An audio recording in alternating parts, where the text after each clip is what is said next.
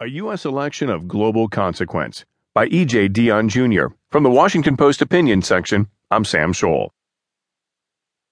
Like it or not, the decision we make in this November's election will be a choice on behalf of the entire world.